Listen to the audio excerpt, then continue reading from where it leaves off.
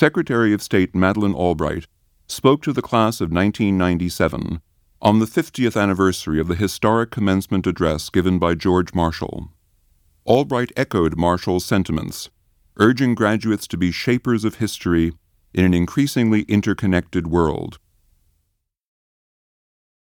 Today, the greatest danger to America is not some foreign enemy.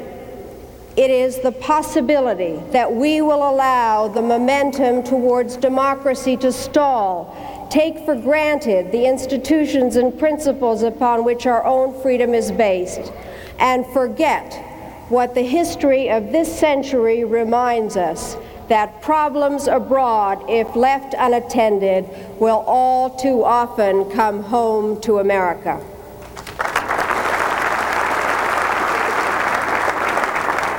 A decade or two from now, we will be known as the neo-isolationists who allowed tyranny and lawlessness to rise again, or as the generation that solidified the global triumph of democratic principles.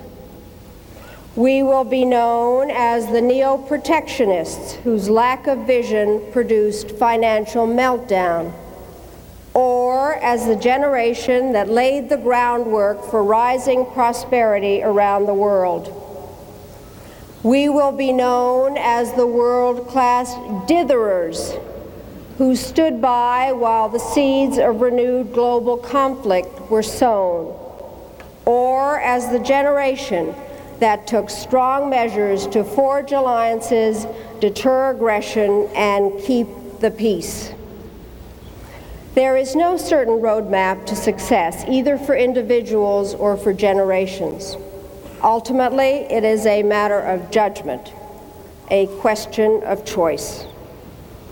In making that choice, let us remember that there is not a page of American history of which we are proud that was authored by a chronic complainer or prophet of despair. We are doers. We have a responsibility in our time, as others have had in theirs, not to be prisoners of history, but to shape history.